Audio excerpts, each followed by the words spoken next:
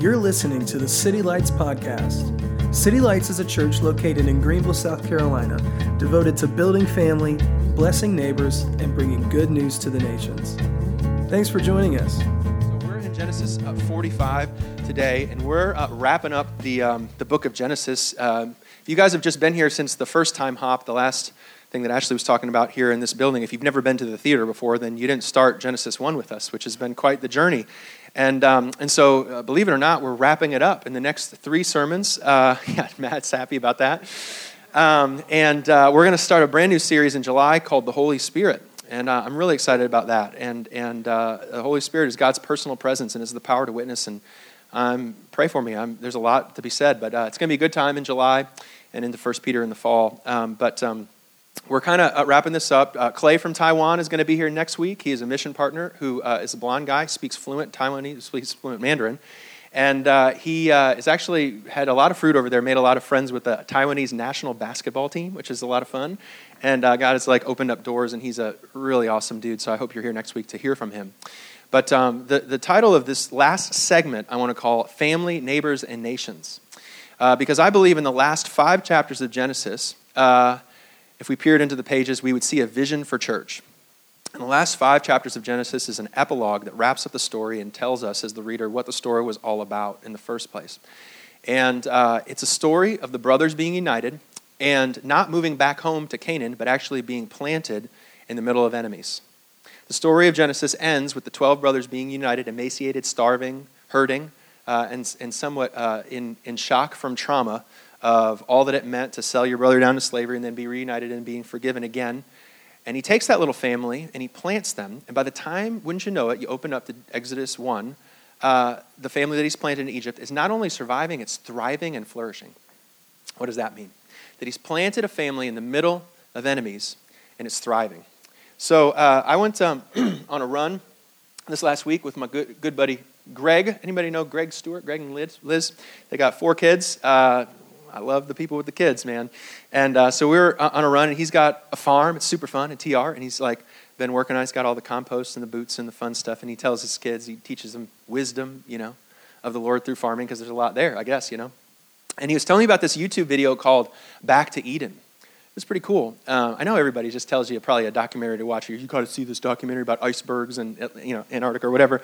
But I'm a preacher, so I need these illustrations. So I went in there and I looked at it, and it's a story about a guy named Paul Galouche or something like that. And he moved from L.A. to Washington, and he couldn't find any soil to plant his farm.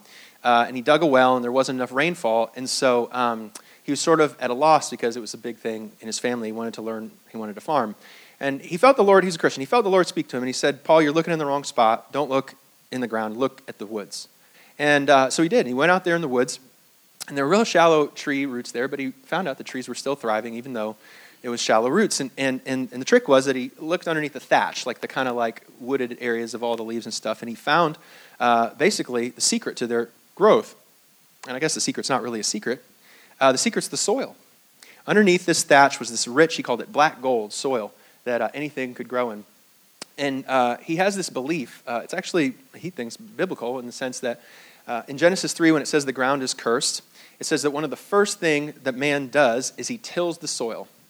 He seizes control for himself, and he starts to dig at that soil and try and make it into what it is. And he says the soil is self-sustaining and doesn't need to be tilled, is what his philosophy is. And he says if it were covered, is what he says, then the soil wouldn't need to be weeded, it wouldn't need to be churned, it wouldn't need to be watered, it would just feed itself.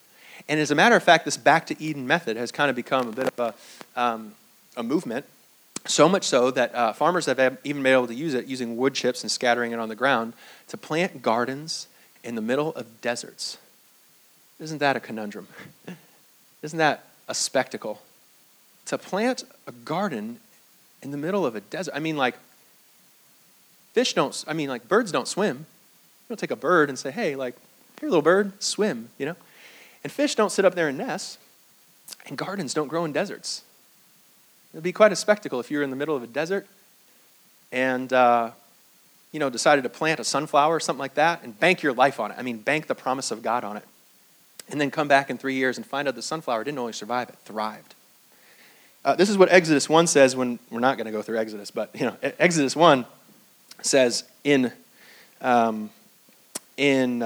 recourse of Genesis 50, Exodus 1 says this in verse 6. It says, Joseph and all of his brothers, the ones that we've been talking about, they all died. But the Israelites were exceedingly fruitful. I mean, they didn't just survive, they thrived in Egypt. They flourished. And they multiplied greatly, increased in numbers, and became so numerous that the land was flooded with them. I mean, just absolutely flooded with these emaciated, small little children, these little brothers who couldn't barely keep themselves above water. They were ready to die on the edge of death in the famine. They barely had enough. They had a couple of Honey Nut Cheerios down on a cart back from Egypt to survive. Everything was riding on red there. They had one more roll of the dice. And they didn't only survive, they thrived. And the covenant says in Genesis 17 that Israel wasn't in Egypt on accident in the first place. They were planted there. Do you remember that? It said for 400 years you're going to live under the slavery, and it's not by accident, it's on purpose. I'm planting you there. I'm putting you there for a purpose. And so what would it mean to find a garden thriving in the middle of Egypt? And what would it mean for God to plant his people in the middle of enemies? Because fish don't live in the sea. Birds don't live in the sea, and fish don't live in nests, and gardens don't grow in deserts. And what would it mean that a family would thrive in the middle of their enemies, other than God is making the claim that Pharaoh's not sovereign and that he is? What else is the message that's being spoken into the ages except this, that Egypt is the pawn and Jesus is the king? And Pharaoh never had any of that control in the first place.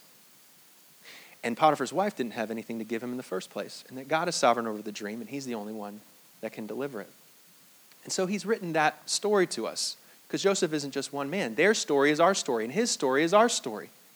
It's because we're always being planted in Egypt, and not just to survive, but to thrive right in the middle of enemies, to be a spectacle of mercy and sovereignty in the nations. Because if Joseph is alive, then Pharaoh's not in charge. Then God is who he says that he is, and God will do what he says he's going to do, that Pharaoh is not sovereign and that Jesus is. And he puts him against Pharaoh because guess what? We all have Pharaohs in our life, right?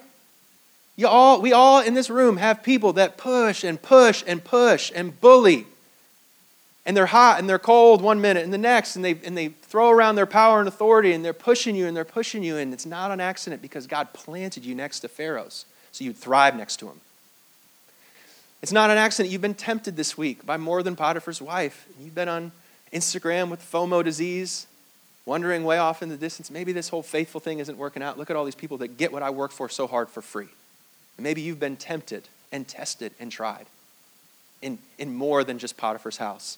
And you've been pulled and pulled and pulled. And he's put you there, and he said, I'm planting you there, not just to survive, but to thrive. Maybe you've been with brothers that have backstabbed you and betrayed you, and family that should have loved you most and hurt you most. But yet, in his spirit, you are revived today, because God is who he says that he is, and God is doing what he said he's going to do. And that means that little family is not surviving because of the surrounding, but because of the soil that they're rooted in. The secret is in the soil. The secret is not in the atmosphere. The secret is not in the sun. The secret is not in the air. It's in the soil. That's where the secret is. That's where the health is. And so I believe in the pages of Genesis is a vision for church. I believe their story is our story. And I believe that the reason you're in Greenville is not an accident. It's on purpose. And you're planted here to thrive in the middle of your enemies. You're here to thrive in the middle of Pharaohs, in the middle of temptation and testing and trial, right? Because you are rooted in a different kind of soil. And Genesis is an epilogue. It tells us what the story meant, and it tells us where the characters are headed. And it tells us, really, therefore, his story and our story combined.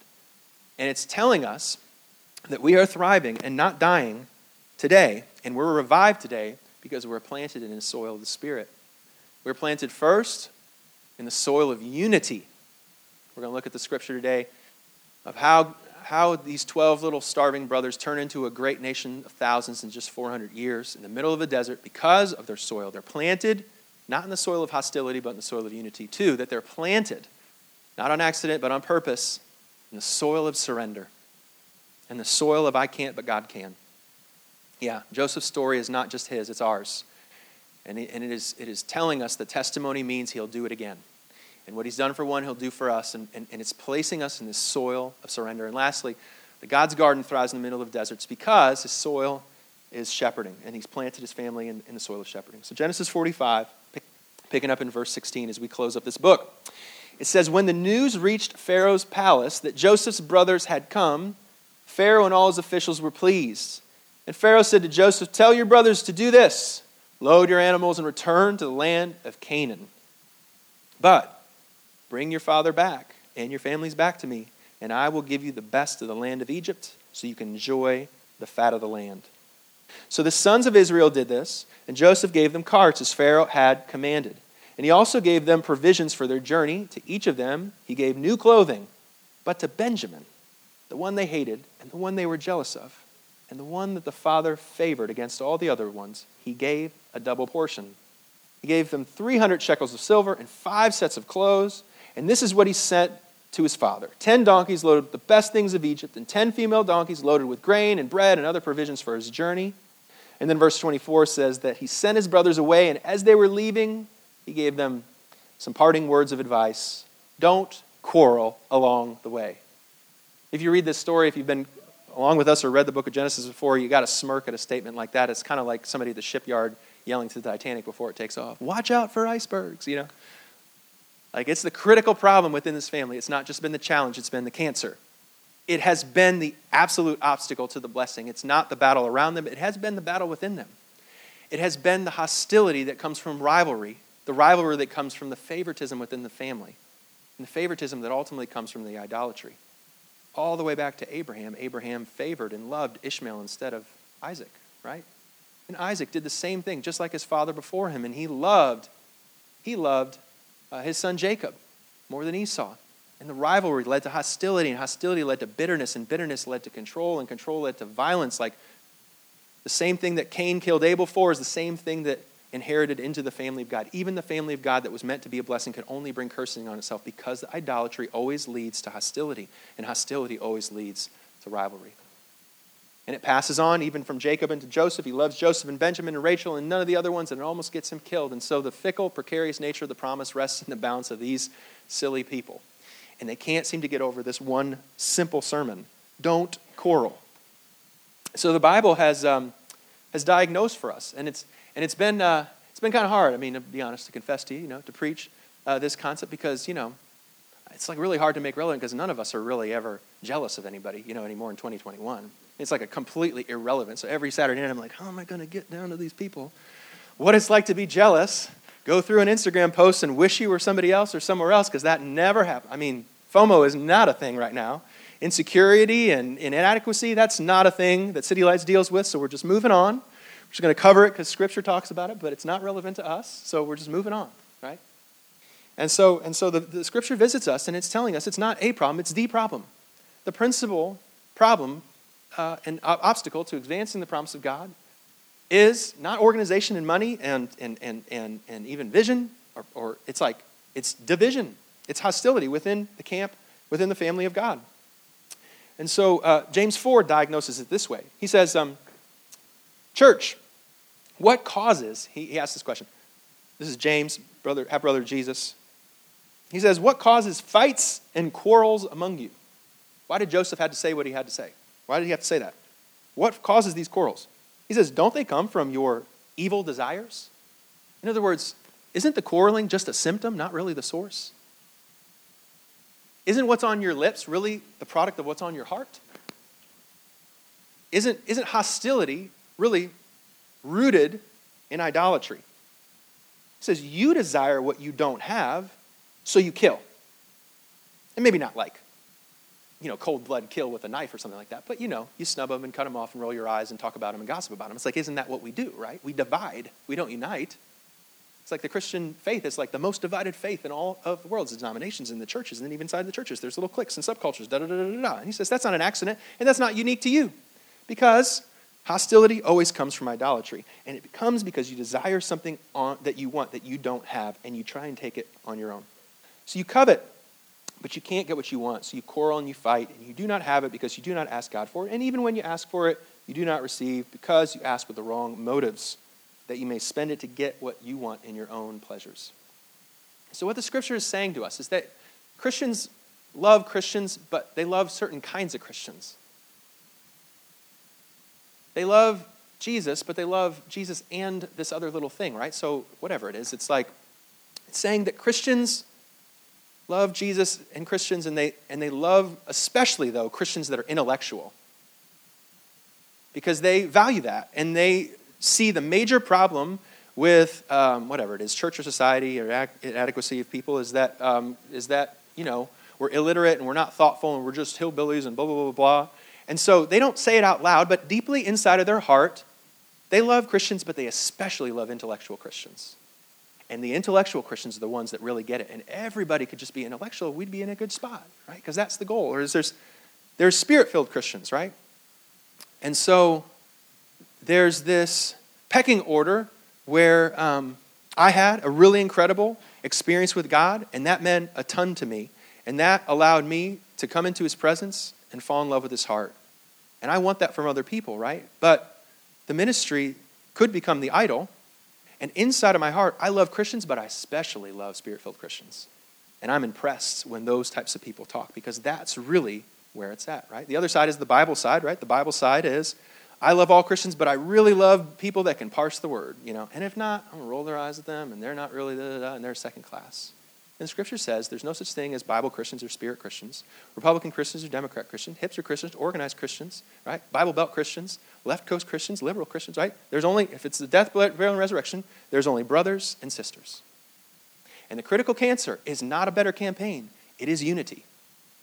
This is what Jesus says. We might take his advice, right? So Jesus says this. He says to his disciples in the upper room and to the disciples that are gathered in this room today, in John 17, verse 22, I have given them much glory, says Jesus. They have the opportunity to bring heaven to earth. They have this glory that goes beyond them, that is beyond them. And so this glory you've given me and I've given to them. And my prayer is that they would be one. That those that are 25 Sweetbriar, and those in the upper room, and those that are in all the different churches in Greenfield, that they would be one under the sun. That all things might be united in Christ. In verse 23, he says this. He says, I and them and you and me, so that they may be brought to complete unity, is what Jesus says. And then he says this really remarkable statement. Follow this. Then the world will know that you sent me and have loved them even as you have loved me. Did you catch that? Did you catch in John 17 that Jesus basically just said that the best evangelistic strategy, the way he intends on allowing other people to see who he is unity in the church? Did you see that? He's saying that we're going to gather around in a conference and we're going to ask, how are we going to see the nations come to Jesus? And he's saying the answer is unity. Like you'll go to the big conference and they'll have the different speakers and somebody's going to go like, we got to go feed the poor. Like we're going to go because Jesus fed the poor and people need to see that God loves people and it's not about, rich people or poor people. And so we got to go feed the poor and that's going to communicate the thing. And everybody cheers and everybody's crazy. And then the next person says, it's intercession, man. We got to go get in the room and we got to intercede. And man, we're the ones that get it and they're not the ones that get it. We're going to pray. And if we pray, then heaven's going to come and then we're going to get it. And then there's another person. Then there's Bible people. We're going to parse the verbs and get the doctrine right and get them all and start them from, Kiwanis and get them all going from Bible club. And it's like everybody has the mic. And then Jesus stands up in the mic, right? And everybody cheers and Jesus stands up and there's like, what is it? And he goes, love one another. Like that's his brilliant plan. Is that in the middle of John 17, his high priestly prayer, he's saying that the advancement of the kingdom is fundamentally coming because of unity of the church. The best news for the gospel in Greenville is that the church is unified. And when the church is unified, Jesus is saying that is how the world will know that I have sent them and I am in them, that we would be one just as he is one. And so how are we thriving? How does the church in a time like this going to thrive? In a time when we live next to and live with Pharaohs and Potiphars and all these other places, how are we going to thrive as a church in the desert? And Jesus' answer seems to be it has something to do with unity. We're in a time where we've had to, in recent years and months, do church online, YouTube online. You guys ever watch a church service online? Have you experienced it? It's kind of crazy. I've hosted a church service online. Not my favorite, I'll be honest. And so there's this experimentation, and I think we figured out pretty quickly that church isn't just YouTube. It's not just a talking head, right? Church is something more than that. And essentially, I get the sense that we are right at the cusp of that, trying to figure out how to do church with all kind of the unnecessary baggage and hard things that we've all been through when it comes to organized church, when it comes to showing up at a place at 10 o'clock in the morning and figuring out how to do life together with people that are not the same as you, right? And we're trying to figure that out. And I had a guy, like most of the time people aren't honest with you as a pastor because they like pull punches, but sometimes they get fed up with you and they really tell you what they think, I was in Publix the other day and this guy comes up to me, he's like, Oliver, why do we really do church, man? Like, what is it? Like I'm at home right now and I'm decently happy. I got my small group, and I'm doing that. I'm doing ministry, and I'm loving my neighbor and all that kind of thing. And I'm even teaching my kids. Like, I got my Jesus Storybook Bible, and I'm actually teaching them for the first time. I feel like I'm taking accountability for my family. So you answer for me, Mr. Pastor Guy, right? Why are we at church? And I didn't have an answer for him. I had when you get the comeback on the way home, and you're like, man, I wish I would have had that, right? I just I don't know, bless you, dude, and I love you. And that's all I had to say, right? That's what I said. And it was what the Spirit wanted me to say at that moment. But what I would have, should have said is, the reason why we have church is because church is about the nations. And church is about the generations, and church is about the different gifts. And when we're in the little small group of us four and no more, we don't get the generations, we don't get the nations, and we don't get the gifts. And we are always trying to figure out how to do church alone. That has been the story from Abraham all the way to Jesus, is the brothers want to do Jesus without the brothers. They don't want to do faith with the one next to them. They don't want to do the one anothering. And so there's all sorts of reasons and ways and vehicles that we're trying to do church alone, but church is never meant to do alone, because to thrive in the desert, you have to be planted in unity. You have to be planted in someone you'd be hostile with so that the hostility would reveal your idol. That you love Christians, but you especially love smart Christians. You especially love hipster Christians. You especially love conservative Christians. You especially love Democrat Christians, right? He's calling you out on that. And when you're doing that, you can do it in a small group, but you can't do it in the 120. You can't do that. You can't say, we're just going to be the teaching church in the 120, because there's some prophets in there. And the prophets worthy of honor too, and they're part of the fivefold, right? So the gifts and the nations and the generations, they'll suffer if the church is not unified. And God is saying that if there's anything that I'm doing in your life, in this brother's life, through plague and famine and sword, is to get you guys on the same page. And so just consider with me the 58 whatever one another's. I'm just going to read them real quickly to us. And consider God's vision for how he advances the kingdom. There's the big seminar, and then he gets up, and he's got a simple message for us. Don't quarrel. It's real simple. What's the vision statement of your church? Vision statement of our church is don't quarrel. This comes from Genesis. Right? And we're changing the world by not quarreling, believe it or not. 17 times it says love one another. Romans says to honor one another. It also says to have harmony with one another. It says to build one another up. Thessalonians says to be like-minded with one another, to accept one another. I mean, there's just no seminar in this thing. Here's a 5-point how to get your first impressions team set up. I mean, we're going to do all that stuff. But the heart of this thing is the one another. The heart of it is the family. That's why we do what we do. Greet one another, care for one another, serve for one another, forgive one another, be patient with one another, be kind to one another, compassionate to one another. Ephesians says to speak to one another in psalms and hymns and spiritual songs, to submit to one another, to allow others to have their way before you, to consider others better than yourself, to bring up them in conversation, to ask how they're doing and listen and bear with one another and to comfort one another and encourage one another and exhort one another, to stir one another up into love and good deeds, to have hospitality with one another, to enjoy the gifts that God has given for the benefit of one another, to clothe yourself in humility with one another, to confess your faults and sins to one another. Do you think that God has something to say about the soil of unity connected to the thriving of the church? So the emaciated brothers have been broken, and they've been pushed and prodded to realize that it really wasn't about the famine. It was always about the family. He wore those guys so thin so they needed to finally need each other. And they were united in that place to move to Egypt to thrive in the one anothering. And so the story continues. It says, so they went up to Egypt, and they came to their father Jacob and in the land of Canaan, and they told him this remarkable news. Joseph is still alive. Can you imagine hearing this as a father? Joseph, your son, is still alive. In fact, not only is he alive, he's the ruler of all of Egypt. He's the secretary of treasury. He's the secretary of state. Says these brothers. They come home in this cart. Jacob was stunned, he says. He didn't even believe him. It's like, put yourself in his shoes. He's a dad. He lost his only son, his youngest son that he loves, and was sent off into Egypt, and he was supposedly killed by wild wolves, and all you had was a robe that was covered in blood. At least you thought it was your son. And a little cart comes back. You sent it off to go get some Cheerios, just to make it through the famine, man. I mean, just to get a little help from my friends when I'm trying to go through a hard time. And it comes back, and not only does it have all the riches and the clothing and everything and all your brothers intact, it also says that the son that you lost is actually still alive. Where are you at right there? He's still alive, and not only that, he's ruling and he's reigning right now in Egypt. I mean, there's certain things like chance, and then there's another thing called luck, and there's another thing called good fortune, and then there's just doggone sovereignty, man. There's design. What in the world just happened that my son I thought is dead is not only alive, he's thriving, and he's reigning, other than the fact that Egypt is a pawn and Jesus is the king. There's no other conclusion you can draw from that. If my son that I thought was dead just got carted off to Egypt and he's now lifted up to the highest thing in the land, God must be in control. And so he has to do some thinking. He goes back to his father's promise. He goes back to the remembrance that he was going to be a blessed nation. And sometimes the promises of God are the things that we just forget. Like, it's not that we don't know them, we just don't forget them, or we don't live there at least most of the time. And he's forced to remember that promise. And the scripture says that he wasn't just relieved, he was revived. I mean, this doesn't just mean that I'm going to have a couple more birthdays with the son. It means that God is who he says that he is, and God will do what he says he's going to do. Do you see that? There's something even more, like Lakin was sharing earlier. Like, it's not just about the healing, it's about the promise. Because it's what he's done before, he's going to do again. And so what has met Jacob is not just the good news that his son is home, it's the good news that King Jesus is on the throne. And not just around Egypt, but through Egypt and through all of the hard times in the palace and the pit, God is working out his plan for good because he is who he says he is, and he's doing what he says he's going to do. And so this is how Israel responds, and I think it's how we would respond too, if we really let it sink in. If Joseph is alive, then Pharaoh is not sovereign. And if Joseph is alive, then God is who he says that he is. And so verse 46 says that Israel set out with all that he had, and he goes to a place called Beersheba. And it says he offers all of his sacrifices to God, the Father, God of his father Isaac. We're reminded of this place, Beersheba, because this is the place where Abraham goes at the end of his life. He plants a tree at Mamre, and he digs a big well.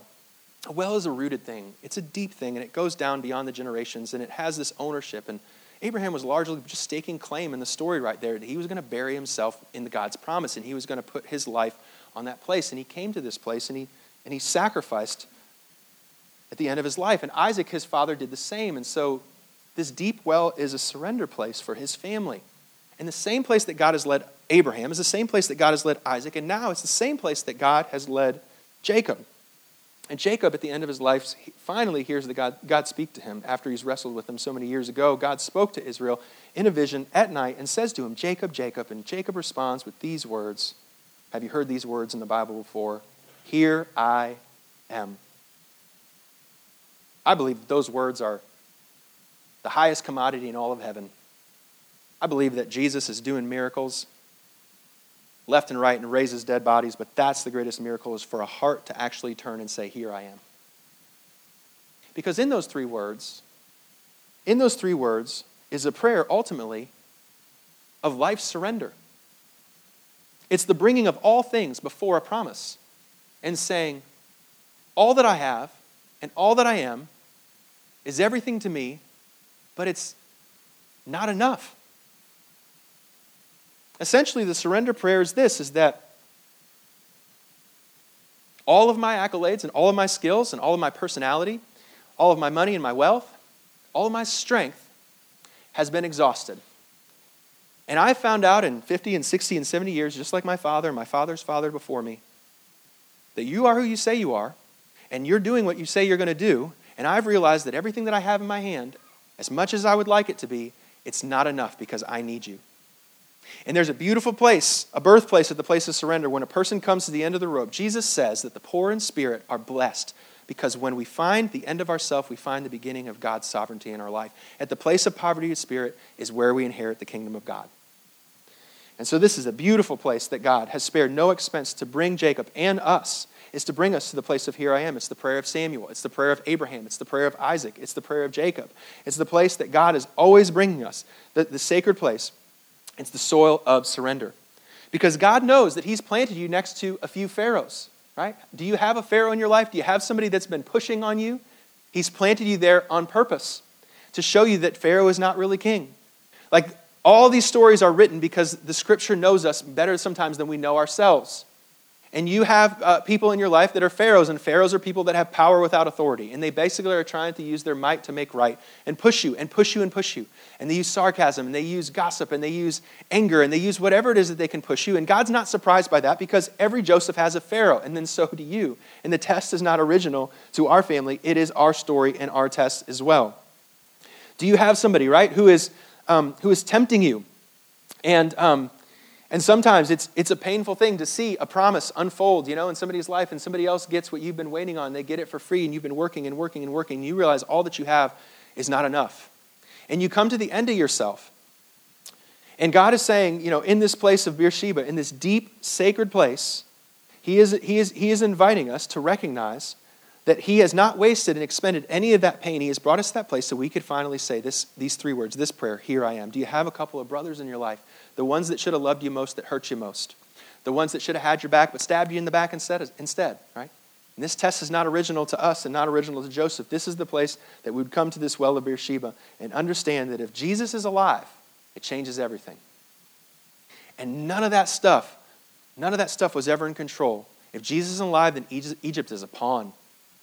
And those neighbors, and those enemies, and those friends, and those frenemies, and those family members are all there to test you and wasting no expense. So you would come to this place and say, here I am, all of me. Have all of me, because I know that all of me is not enough. And I surrender to your dream. And that is the tough part about it, because Joseph did not have the option to exit, right? That's the thing, is that Joseph was planted there and he couldn't go anywhere about it. And it would have been easier. It would have been easier to be in Egypt and just assimilate, to just put on the eyeliner and get tan and, whatever they do, lift a bunch of weights and move a bunch of wheels over there in Egypt or whatever they did, and just become rich and live off the fat of the land. But he had to be dwelled in the promise, and so Joseph didn't give in. At the same time, it would have been easier, right, to take control, and he would have known that Potiphar's wife was going to try and tempt him and turn him into prison, so he could have gone around her and gotten her in trouble and tried to start calamity and so forth. But instead, he was not supposed to take control, but rather he was supposed to trust. And so right there in the middle is that crux, right? Because in the world and not of the world, it would be easier just to give in, just to play the music, just to be a part of what Paul calls the powers and the principalities of the air. It's as thick as the air around here. And it's easy just to give in and just do what everybody else is doing. Because it's hard to watch somebody get what you're working so hard for free. And it's just easier sometimes to just give in. But God has not called Joseph to give in, nor has He called Joseph to take control. Think about the complicated relationship. Joseph calls Pharaoh master. He blesses Pharaoh and treats Egypt like it's his own. He has solidarity in Egypt, and he is not separate. He is integrated, and he has stake in his welfare in the middle of Egypt. In other words, Egypt's salvation is Israel's salvation as well. And so he does not have the opportunity to just take control or to assimilate. Rather, he has to surrender right in the middle of that place, right? So the two ideas would be, one is to take control, the other one is to give in, but the last one would be to let go. And that let go place is the hardest spot to live, right? To sit there in the edge of loyal love towards Pharaoh, loyal love. Kindness is what it calls. It's hesed, this love that Joseph has and Abraham has for Pharaoh. Loyal love, but resilience. It's not taking control, and it's not giving in, but it's showing up and letting go. And I wonder what kind of faith it would take for us to approach our Mondays and Tuesdays and Wednesdays and Thursdays and Fridays and all of these people that we have in our life, and not to take control and not to give in, but to stand firm in this place and say, all that I am is not enough, but you are enough. What I can't do, God, you will do in me. And this is the promise that Jeremiah would have had, that Daniel would have read, even in Nebuchadnezzar. In that same exact circumstance as Joseph was in, Daniel would have been in the same, right? And this is the promise. It's not to take control and revolt, right? There's option A, it's to revolt and kick back and fight back. Option B would be to give in and assimilate. But to surrender right in the middle, this is the vision that Jeremiah gives to the church. And at that day, even the prophet Daniel would have read it. It says in Jeremiah 29:4, this is what the Lord Almighty says to the God. This is what the Lord Almighty says, the God of Israel. And he says to all those he carries off into exile. Right? So God actually planted them there. He was the one that brought them into exile, first in Egypt and then in Babylon. He says, from Jerusalem to Babylon, this is what you are planted to do. You're planted to build houses, to settle down, to plant gardens, and to eat what they produce. Anyone here work for Michelin? Right? So Michelin isn't a non-for-profit church, right? But we are still getting fed. I'm going to go to Publix right after this. I'm going to go down there and get fed at Publix. It's going to be great. Right? And what it's saying is that you are going to reap what you didn't sow, and you are going to live in an alien and a strange place. And you are not going to exit, but you're going to build.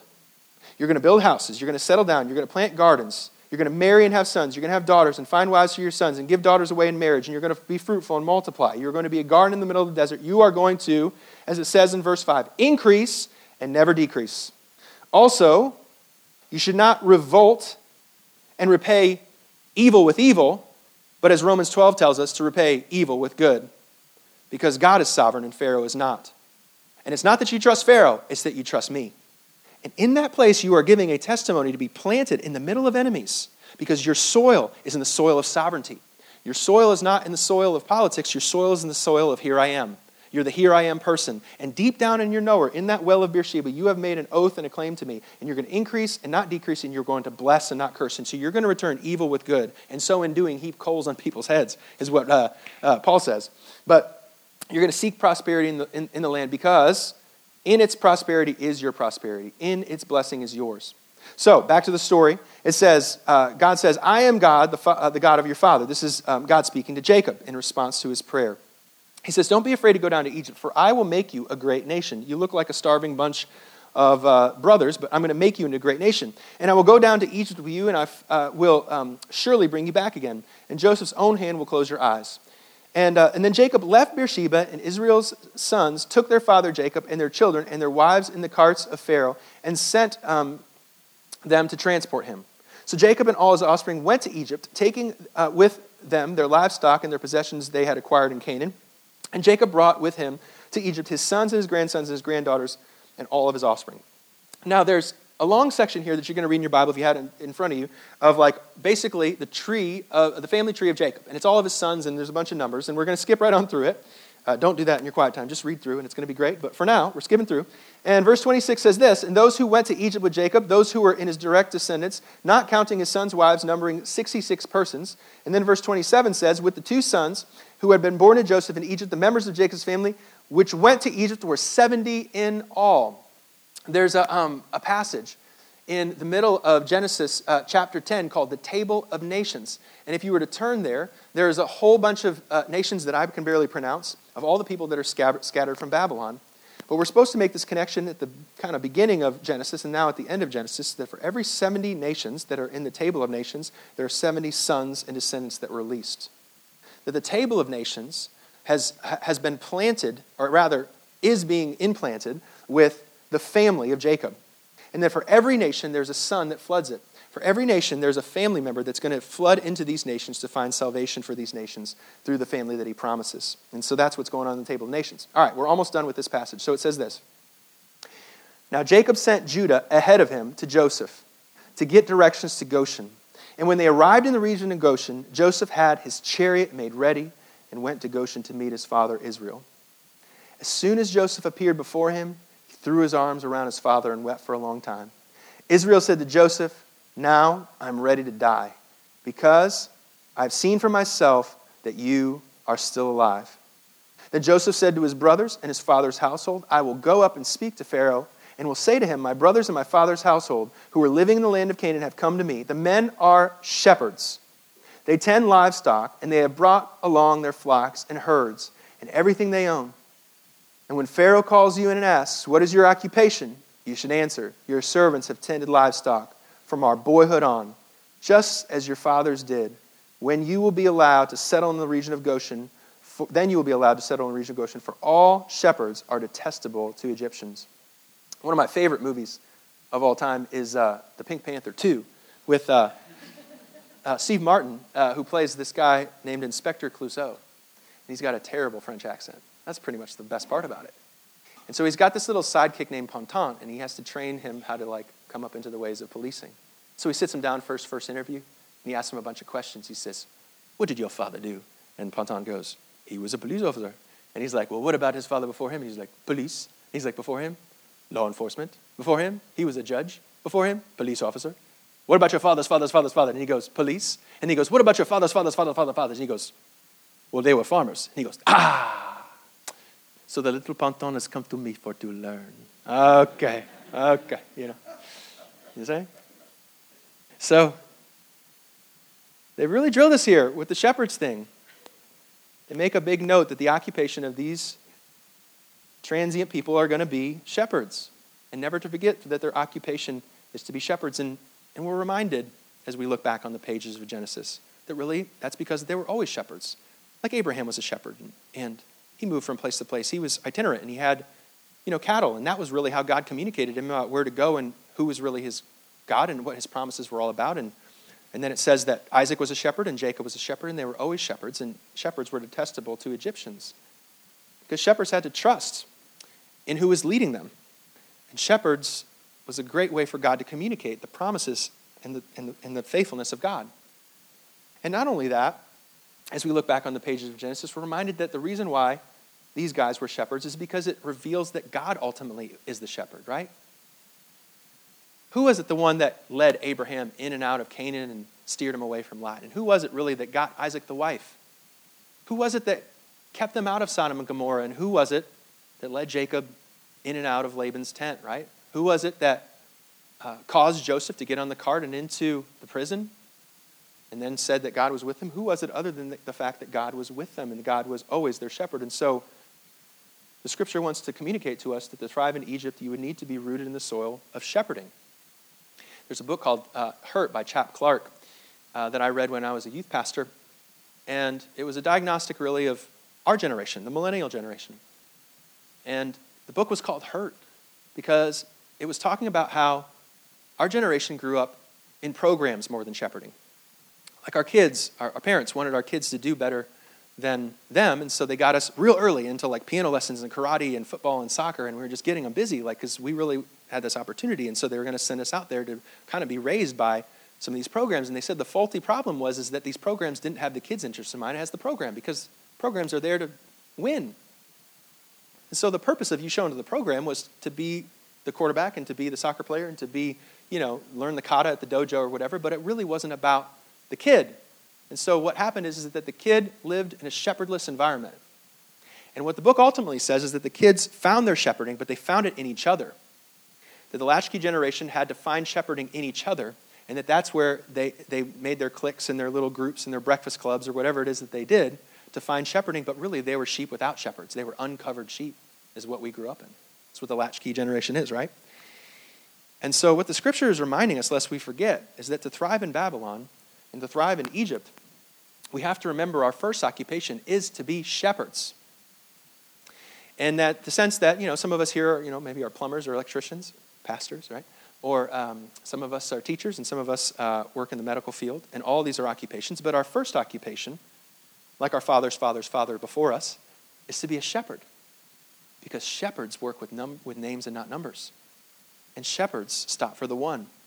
And shepherds lead in and out of the valley and into the promise. And care for the people that they're with.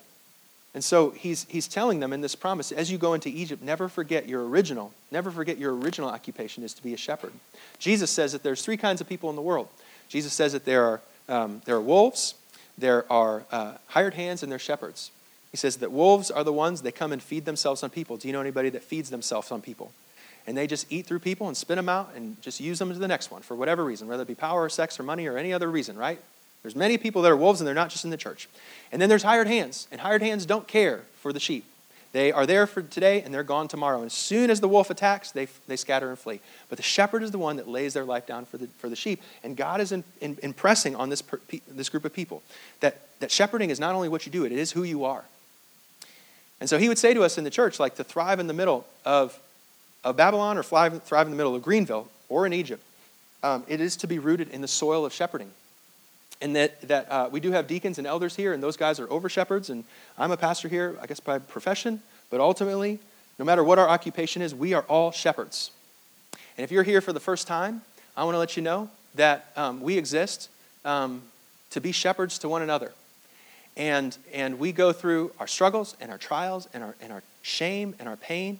And the scripture is saying that the way that we make it through Egypt and out the other side again is not with programs, but with shepherding. Not with business, but with family. And we are all shepherds in that way. The book, Hurt, goes on to talk about how trauma, both capital T trauma and lowercase t trauma, says that trauma actually, in the context of shepherding, makes the person stronger. The person experiencing trauma in isolation will be broken, right? But the person experiencing trauma within the middle of a caring community and within shepherding, they're bolder and built for it. That's the difference. And so this is what he wants us to remember in his famous parting last words. Don't quarrel. Stay surrendered, right? And be a shepherd. These are the three soils that he has us planted in. And so there's a reason, if you think about it, and it's up on the screen here for the intentional question. You might consider it today. But I believe the scriptures are asking us this morning, how are you being planted? because their story is our story. And he's not wasting any of that pain. He's leading us to that well, that we might come to that solemn place to realize that everything we have is not enough. And he was the one that wrote the story in the first place. And so he's planting us. He's planting us in a brand new soil. The old is gone and the new has come. And in this new nature, we do not act like the Egypt neighbors that we have. We act like the family of God that he's called us to, back to that place, that promise. And if he is who he says he is, and he's doing what he says he's going to do, then he's planting us in these three things. He's planting us from the soil of hostility and idolatry in the place of unity. I wonder who he's bugging you with. I wonder who's annoying you with. I wonder who he's calling you to go and call again and forgive for the 77th time, 7th time, because that's not on accident. It's on purpose. He's planted you next to Egypt so that you would have to surrender to unity. To put you in the soil from control to surrender. It's way easier, right, to just jump in and control everything and use your personality and your quip and your goodwill to try and make things happen. Or just to lay back and let somebody else do it. But to surrender and say, I can't, but you can. To live in that school system, to live in the business place, right, to live in your neighborhood, and to stand firm and not to be hostile and attack and not to give in and let go, but to stand firm in that place of surrender is a difficult place that would require the Spirit of God to be planted in the soil of surrender. And lastly, that we would not be a group of employees.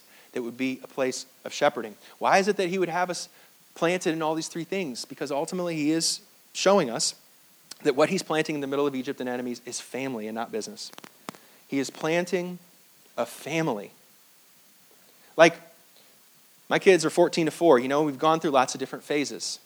And yeah, family means, going to soccer practice, and family means going on vacation, and family means work, and family means school, and it means a lot of things, but all the things that we do doesn't mean who the family is.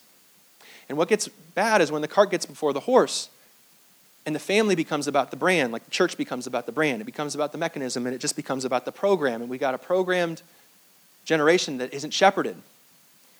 And so the unity is really just conformity. It's a t-shirt, it's a slogan, it's a thing that we all say. And it doesn't actually have what Ephesians 4 says is the bond of peace through the Spirit of God. The place that comes when I surrender to the Spirit, I also am surrendering to your welfare. I'm surrendering to the one another promise. And there is no short circuit to that place. The surrender to the Spirit is the only place for unity, because unity isn't political. It is spiritual. Unity comes from the Spirit. It's the reward of the Spirit. It's not it's a gift of the Spirit. It's not a reward of organization. And so ultimately he's planting us in these soil because there's no shortcut to family. And there will be times in and out of seasons in churches when we really go after things that identify us as, specific church callings and culture, like days that we're going to go after intercession, and times that we're going to go after the Bible, like in Bible study, and times that we're going to go after healing, and times that we're going to go after groups. And all these things are things that we do, but they are not who we are. We are brothers and sisters serving brothers and sisters. We are shepherds serving shepherds. And there's nothing fancier, easier, or more complicated, or more sophisticated than that, because we are brothers serving brothers, saying the here I am promise. That is who the family of God is. And there are seasons, but that season doesn't define the soil. The soil is always the soil of surrender. And who we are all the time is those that are devoted to fellowship and the breaking of bread into the Scriptures, and to fellowship and the breaking of bread in the Scriptures, the repeatable rhythms of family that cause health and vibrance. This is the only place for a city to thrive in the middle of, for a church to thrive in the middle of the desert. And so I wonder where God has been planting you. Thanks again for joining us.